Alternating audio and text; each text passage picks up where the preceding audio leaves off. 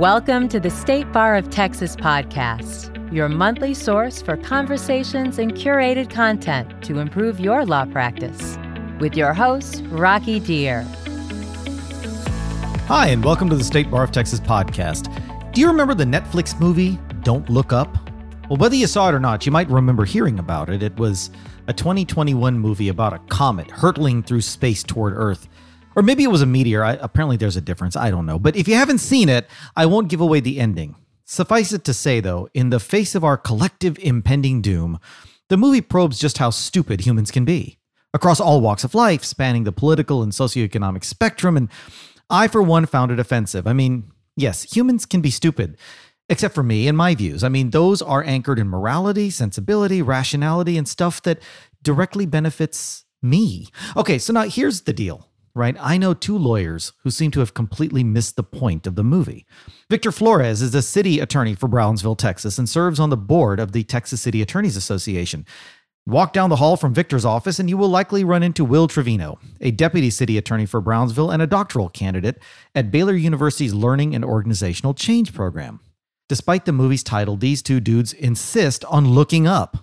They're unceasingly looking up into space.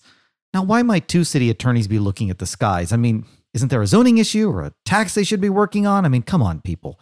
The thing is, though, Brownsville, Texas has become the hub for SpaceX, a private company focused on exploring and making space accessible to humanity.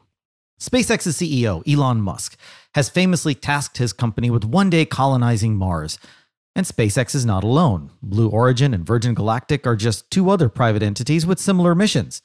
Now, Victor and Will are sitting at the eye of the developing space storm, and they are having to learn about this nascent area of law at warp speed. Sorry about that. I couldn't resist warp speed. Okay, both of these individuals have written articles for the July-August 2022 issue of the Texas Bar Journal. Victor's piece is called Building a New Highway from Texas to Mars, and it discusses the new areas of law that attorneys must be prepared to address in a new world beyond our own. Will's editorial, Space Hackers, cautions us about the impending cybersecurity issues that will invariably come with space exploration. Both of these veritable space cadets are here with us today, so let's welcome them. Victor and Will, thanks for being here. Thanks for having us. Yeah, thank you.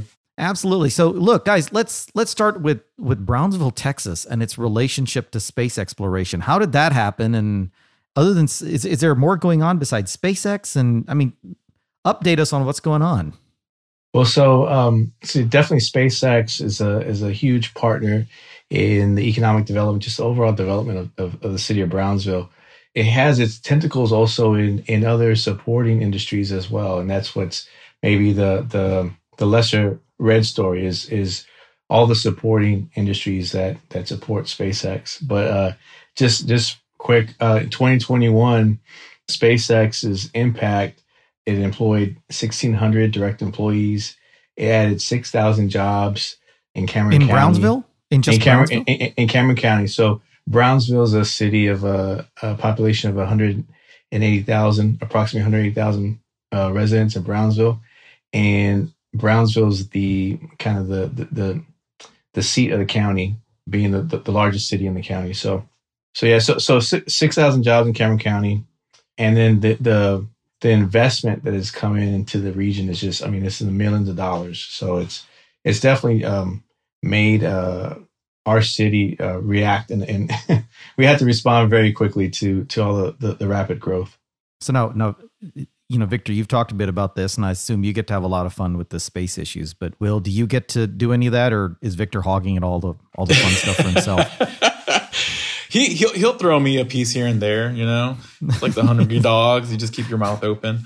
But we all know Victor's a Marine, right? So he's like, never leave a comrade behind unless you're having too much fun. Then he just runs away, right? And he just runs away. No, we actually, for it was neat because, I'm new for the city of Brownsville, or new to the city of Brownsville.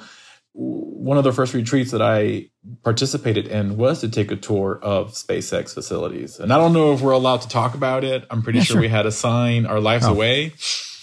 But, it was neat. And so, most city attorneys, what do they deal with? Zoning, elections. Right. But we've had the luck and are blessed to be dealing with some space issues. I don't know if you know this about Victor and myself, but we're two Valley boys that grew up in the Rio Grande Valley that have returned.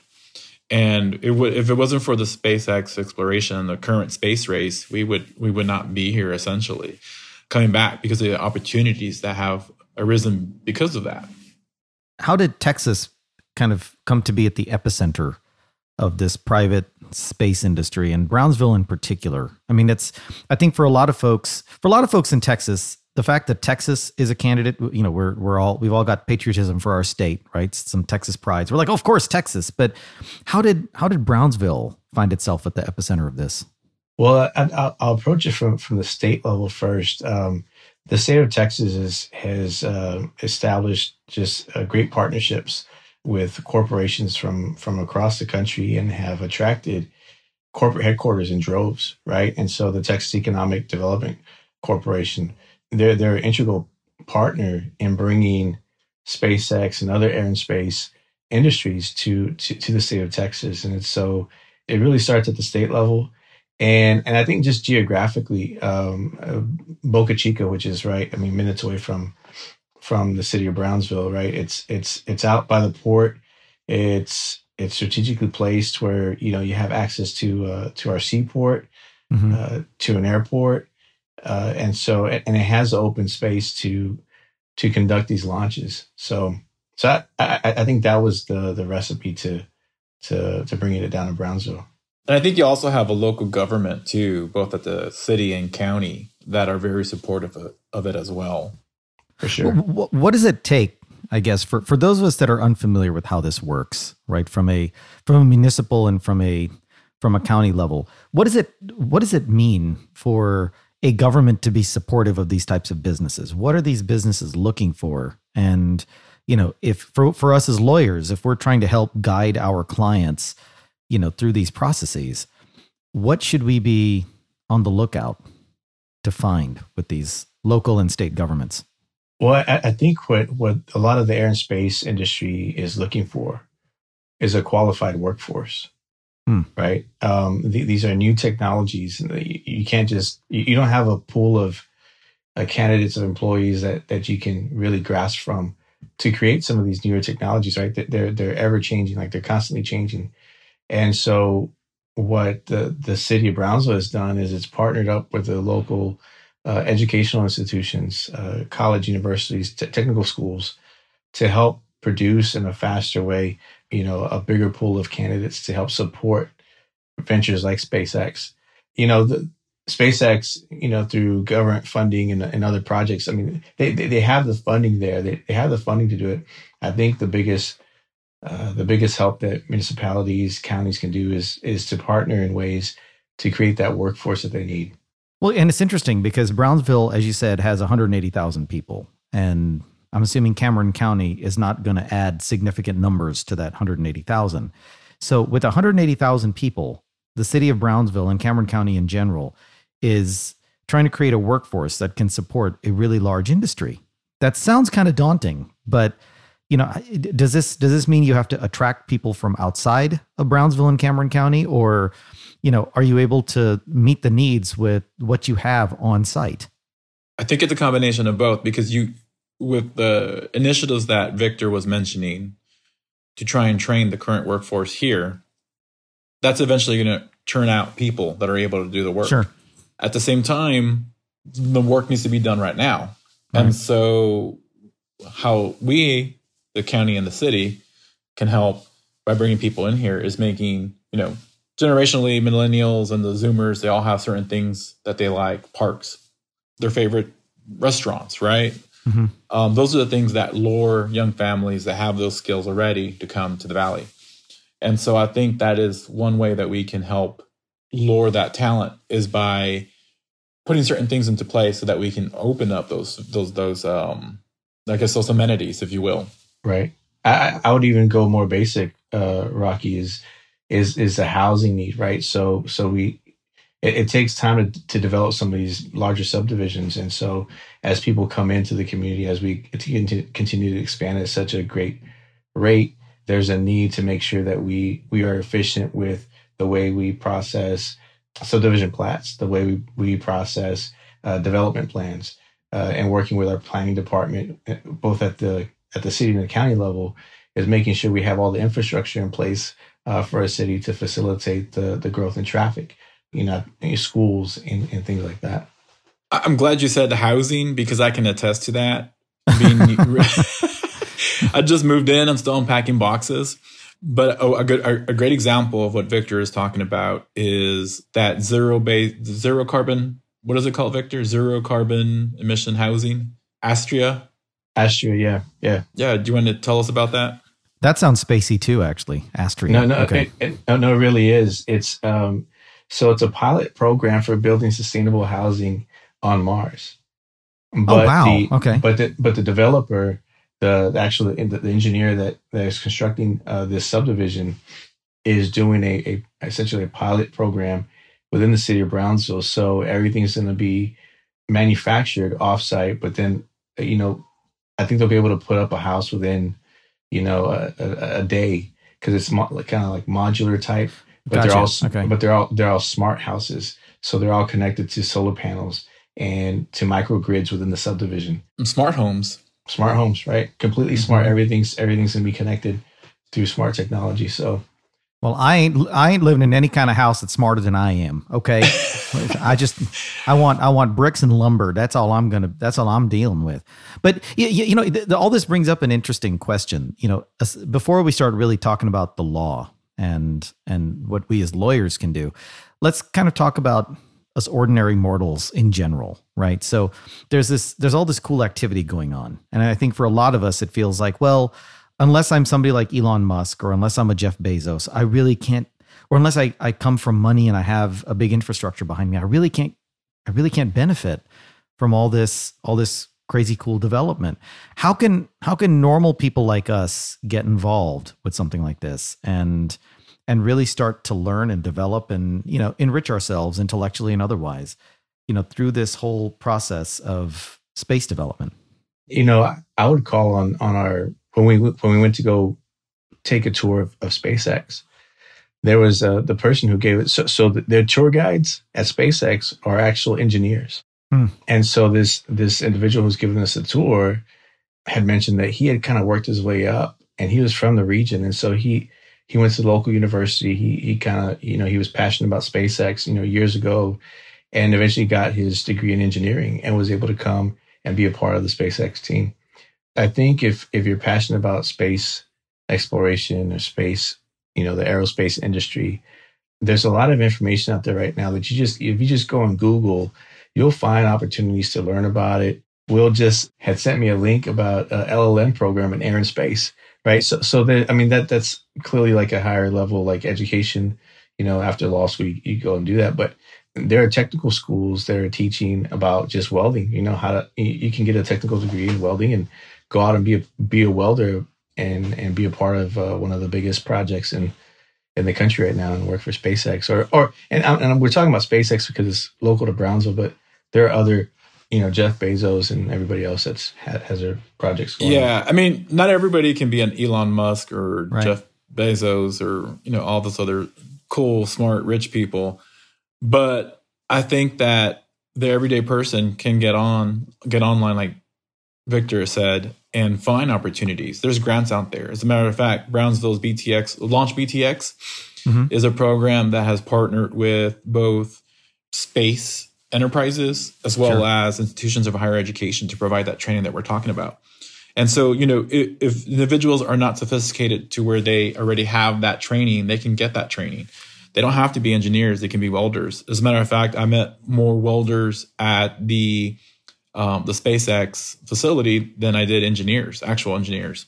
And one of the things that I noticed was they were doing stuff old school. They had, those dry erase marker boards more than they did computers. And so there is a need in all areas. As a matter of fact, there was an article, I think it was a video article recently on the guy that's selling coffee out there. Because there's no coffee shops out there, right? And everybody needs their coffee. Right. And he was making a business selling coffee out there. And so there's opportunities for everyone. You just have to have the desire and the dedication. And if you don't have the information, then you reach out to your local entities. So let's maybe bring this back to the law now, right? So yes, the welding sounds really cool. I mean, that sounds like a cool job. But we lawyers are usually mired in books and phone calls and Zoom meetings and all this kind of stuff. So, Victor, your article talks about the space exploration with regards to what we as lawyers need to do and how we need to kind of adapt and be ready. Can you talk about some of the areas of law that you think would be most salient in this new space frontier? What do we lawyers need to kind of bone up on or maybe learn anew to arm ourselves? Yeah, before I answer that question, it's understanding that a lot of times law and technology run at different paces, right? No kidding. Right. And so if you think about it in the way space exploration started, it was very, from a national perspective, right? So you had the space treaty of like the 60s, which really every nation was kind of competing to see who would get to space first. And then it slowly started to develop and it, late 2000s, right? 2015 around there, you started to see the commercialization of space exploration. And so there were different laws that were passed that finally acknowledged, okay, like, so you get to space and you collect things from space. Like who does it belong to, right? And so it's just now within the past 7 years really started to develop. But that's from like a very high level perspective. But I think as a lot of these startups, and we're seeing them, and this is where I talk about the tentacles, right, of projects like SpaceX. You have startup companies that are turning out, new technologies to support SpaceX. And those new startups you're talking about intellectual property, increase in services and intellectual property, right? So they can protect those technologies, mergers, acquisitions, informing these tech companies on how they can better structure their business, their corporations. Those are just some of the very few things that I think are niches of law that will be impacted by the new space rush.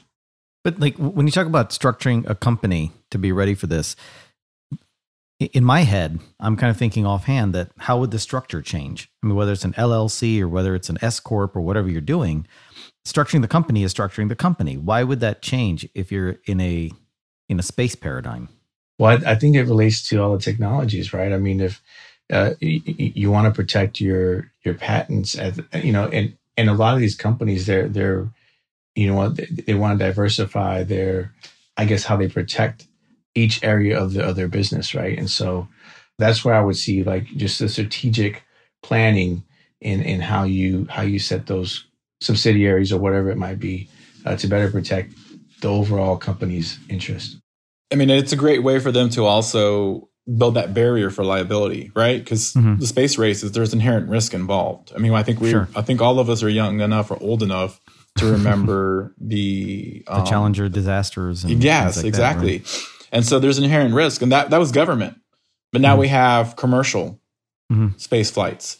And so commercial space flights over cities, over bodies of water. And so there's going to be an area or an effort, I would say, to create that barrier for liability. So when you talk about sole proprietor, I mean, I wouldn't have a sole proprietor go out there and start.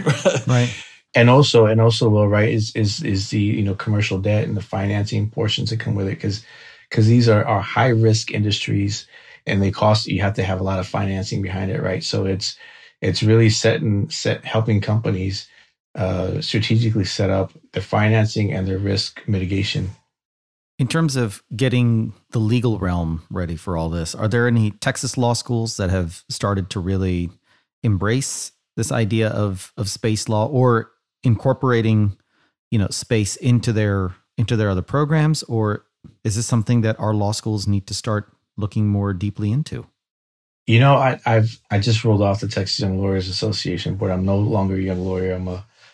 I would say older, wiser lawyer, an owl, if you would say that.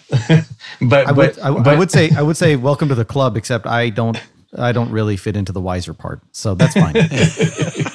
But no, so with TYLA, we were very involved with all the law schools, and I'm not aware of a law school, Texas law school right now that has a specialty or kind of extensive training in air and space law. I mean, it's funny you say that. or ask that because, like Victor, I'm not aware of any law schools in Texas that are offering. Earlier, Victor and I were shooting off on some programs out of state that were offering on space law. Sure. But I have noticed cybersecurity made an uptick in a lot of the business schools. Sure. And there's a few programs that offer LLMs in cybersecurity. But I think that's one area, like if this is where you're getting to, I think that's one area that needs to be improved is the law schools, especially because of Houston. I mean, Houston, there's no excuse because we have Houston that is already a spacefaring area why our law schools do not have programs on space law. And so I would hope that some of them have, but I mean, just like Victor, I'm not aware of any. I don't think it's for a lack of trying or being engaged. I think it's just because the law hasn't changed yet. And so to develop a program like that, we're writing the article for the Texas Bar Journal that's going to be out, in July.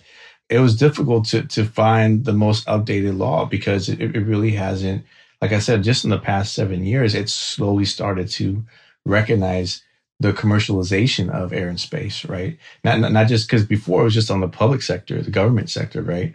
Now it's actually private corporations going out and trying to and that makes you wonder really like why. I mean, NASA has been in existence for a long time. Why hasn't the law changed? Is it not only because commercial is involved a little bit more, but Victor's on the right course of saying that nothing much has changed. And just recently, really, 2 weeks ago, Biden signed a couple of legislations dealing with cybersecurity that has some impact on space. But I mean, there's a bill that's pending in the U.S. House that would declare space a critical infrastructure. So we have like 16 levels of critical infrastructure, and space isn't one of them. And that just tells you we're behind the curve. We're behind the ball as far as the law on the space race. Well, and it's interesting, right? Because the question then becomes vis-a-vis other countries. Vis-a-vis our rivals, the European Union, China, possibly India to some degree. How does the U.S. fare on these issues? Are we behind them? Are we ahead of them? Are we neck and neck? I don't know how many private entities are doing space exploration in any of the rival nations, but maybe you guys have some insight on that. I don't have any insight on that, but I'll just go back to maybe a further point about linking law schools to this need to develop law or the practice of aerospace law, right? Is, you drive down your local highway, interstate, and you see all the billboards for personal injury attorneys, or family law attorneys, or criminal law attorneys. Sure. And there's always a need for that type of service. But for law students graduating law school and getting their law license, their bar card, this is a fantastic area to develop a niche at the ground level, right? As the law begins to develop, is because you'll be one of those foundational attorneys that has experience, that has developed a practice in aerospace law, and I think that's a great sell for law schools. And I don't want to neglect the issue of cybersecurity because I know, Will, that was really the focus of your article about cybersecurity and how it's changing. How does cybersecurity relate to space exploration in particular? I mean, to a lot of us, those would be two separate issues. You're getting a cyber attack or you're exploring space. What's the link between them? Yeah, I mean, so for all the satellites out there, we rely on them for everything from manufacturing to GPS. I mean, GPS essentially is 24 atomic clocks that pick up the differences as you go throughout movement. And so if you have some kind of, you can literally throw off a whole nation, really send it into a disaster if some of those satellites are infiltrated or breached. And same thing goes with commercial flights. I mean, if a lot of the technology that's in place now, maybe not 50 years ago when we landed on the moon, but a lot of that is based on how we connect with computers. Not things are wireless, right? So you have a lot of technology that's using Bluetooth. They're using Wi-Fi. They're using satellite communications. And so I think the technology, as far as it's increased exponentially, right? A few years ago, we didn't think we would have cell phones that we can record like this particular podcast. Sure. But now we have that technology, and unfortunately, so has the ability for those that want to cause harm. That has increased as well. And so as we continue this space race, right, whether it's national or commercial, the danger they're in has also increased. And I think that's one of the reasons why the UN, for example, has a committee right now that is looking into cybersecurity, and a component of that is for the space, as well as the US. They're looking at that as well. And quite frankly, too, it's proprietary, right? A lot of the technology that SpaceX is using is proprietary, as well as the other competing companies. And so a simple breach can easily expose what their components and technology is. Yeah. Well, and this actually brings up, kind of another question. Before we get to it, though, this question is really about our national preparedness for something like this. Before we get to that, we need to hear quickly from our sponsors. And then when we come back, we're going to continue talking about cybersecurity. So stay tuned. We'll be back in just a moment. The Texas Lawyers Assistance Program provides confidential help for Texas lawyers, law students, and judges who have problems with substance use and mental health issues. TLAP offers 24/7 confidential support and can connect you to peers and providers for assistance. TLAP can also connect you to the Sheeran Crowley Lawyer Wellness Trust, which provides financial help to Texas lawyers, law students, and judges who need treatment for substance use, depression, and other mental health issues but can't afford to pay for services. Call or text TLAP anytime at 1-800-343-8527. Okay, and we're back. Now, we left off talking about cybersecurity and its relation to space. And really the question now becomes, Will, in your article, you talked about a particular cyber breach that appeared to involve a foreign actor who was advocating Russia's position in the war with Ukraine. And, it really begs the question, why isn't the U.S. better prepared to defend against such attacks? And moreover, what do we as lawyers, what role do we play in helping the U.S. and our clients kind of prepare for such eventualities?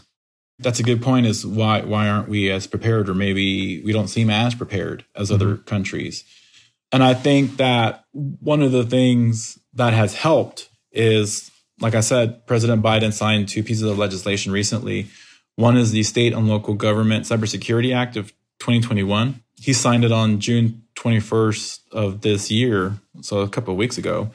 And the whole point of that is to basically have the federal government provide training to state and local agencies.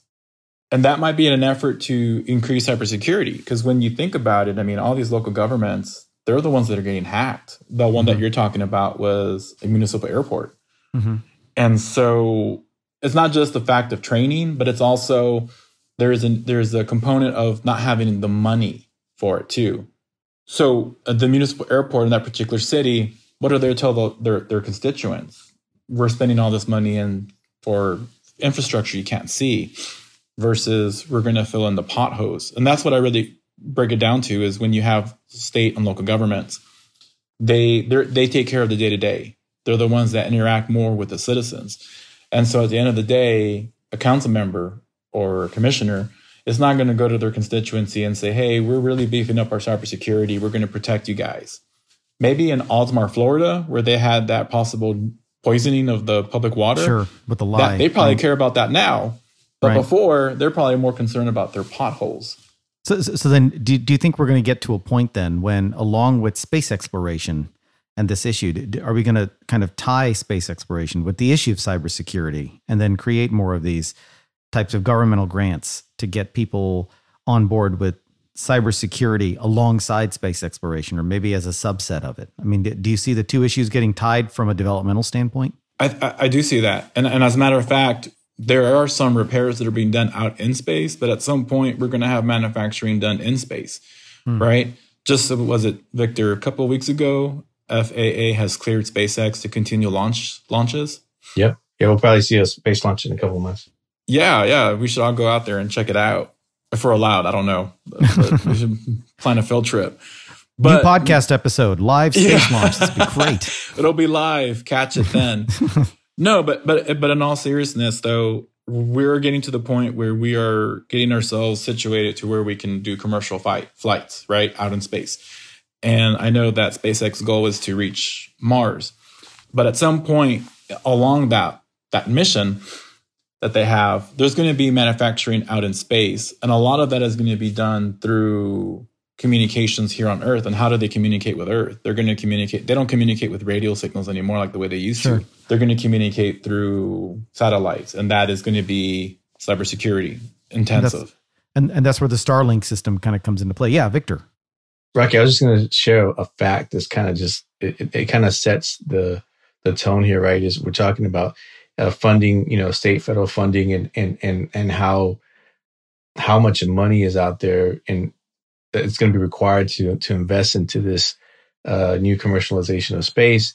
And Morgan Stanley recently put out a report that said the global space industry could generate a revenue of more than $1 trillion by 2040, up from $350 billion currently. There's a lot of money out there being invested into this new aerospace industry. And if the local, state, federal governments are going to be a part of that, they're going to have to start allocating more funding to that. I want to ask the same question about cybersecurity that we did about space exploration and the commercialization of space, which is, for a lot of lawyers, cybersecurity is just way too many syllables to put into your practice area. So how do we learn as lawyers, how do we learn more about this subject, especially if we're already practicing, right? If you're in law school, okay, maybe you can start focusing yourself. But for curmudgeons like me who are old, not wise, and lawyers, what do we need to do to kind of bone up on cybersecurity and make ourselves better advocates for our clients? So I have a quick story for that. Okay. As attorneys, we're supposed to know the law, right? And help clients through that, whether it's because they are using it to get to point A to B, or because they are trying to avoid some kind of criminal penalty, right? I mean, that's usually the foundation of our practice. Sure. When it comes to cybersecurity, and I think this is what happens with a lot of corporations is, cybersecurity, you think about it, you think, oh, it's an IT issue. IT is the one that's going to be responsible for that, right? Some techie guy plays video games at night. During the day, he works as an IT. He's the one who's going to protect us. And the problem is with a lot of CEOs, they also have that perspective is, we have IT. Why are we going to spend billions of dollars on certain infrastructure for the network systems when we can just put a firewall or we can do X, Y, and Z? Right. To your point, though, as an attorney, I think it's imperative because if you have a client, whether it's municipal or corporation or even individual that suffers from a cybersecurity breach through identity theft, you're going to want to walk that client through the various laws that are already in place that puts requirements on that entity to either do notice, pay fines, etc. Right? There's already laws out there on data privacy, and there's laws out there a little bit on cybersecurity. But as an attorneys, I think it's incumbent upon us to know. And you do have your attorneys that do personal injury. I wish we could all be like the Thomas J. Henry. And I don't know if now we have to give him some kind of sponsorship deal. I think he's going to owe us now that you've mentioned him. So we're gonna send him an invoice. It'll be fine. But we can't all be the Thomas J. Henrys. But I think when it comes to cybersecurity law, I think you need to be able to guide your client through whatever obstacle they have encountered, whether it's a company that has suffered a breach like Target, or if it's a client that has been the subject of a breach through a company like Target, right? Right. And I haven't been both, right? I'm not a rich Target owner, but I have been the subject of rage from Target where my debit card was hacked, or Texas Department of Motor Vehicles where their database was hacked. Sure.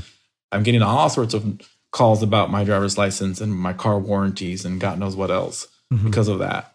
And so I think as an attorney, you need to know the laws. You need to be able to walk them through the different faults that are there. So I also think that corporations are looking more to their in-house counsel to be more than just attorneys. They're looking for their in-house counsel to be the VPs, right? VP and general counsel, having more of a partnership role. And so I think as lawyers, we can share the legal knowledge that we have in these areas of law as also being a partner in the operations of it. I think that's critical. So Victor, actually, I think you gave us a perfect place to mention that looking at the clock, we are kind of at the end of our time together. Although it's gone by very fast. I think there's a lot more we could cover and a lot more to talk about. So, we'll definitely save that for a follow-up at some point, because it sounds like there's a lot more to discuss. And you guys are doing some great work down there in Brownsville. So congratulations to both of you. And Victor and Will, I want to thank you so much for taking the time to join us and for telling us about all the wonderful things that are happening in Brownsville and Cameron County. Thank you, guys. No, thank you. It's our pleasure. And we can continue the show at that live broadcast. Yeah, at the launch. We'll just have to talk really, really loud. Yes. Yeah. Just raise your voices. So again, thank you both. And of course, I want to thank you for tuning in, and I want to encourage you to stay safe and continue to be well. If you like what you heard today, please rate and review us in Apple Podcasts, Google Podcasts, or your favorite podcast app. Until next time, remember, life's a journey, folks. I'm Rocky Deer, signing off.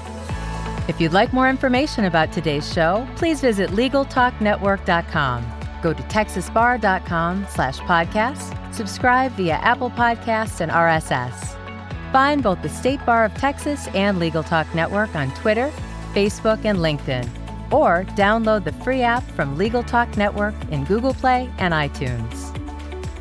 The views expressed by the participants of this program are their own and do not represent the views of, nor are they endorsed by, the State Bar of Texas, Legal Talk Network, or their respective officers, directors, employees, agents, representatives, shareholders, or subsidiaries.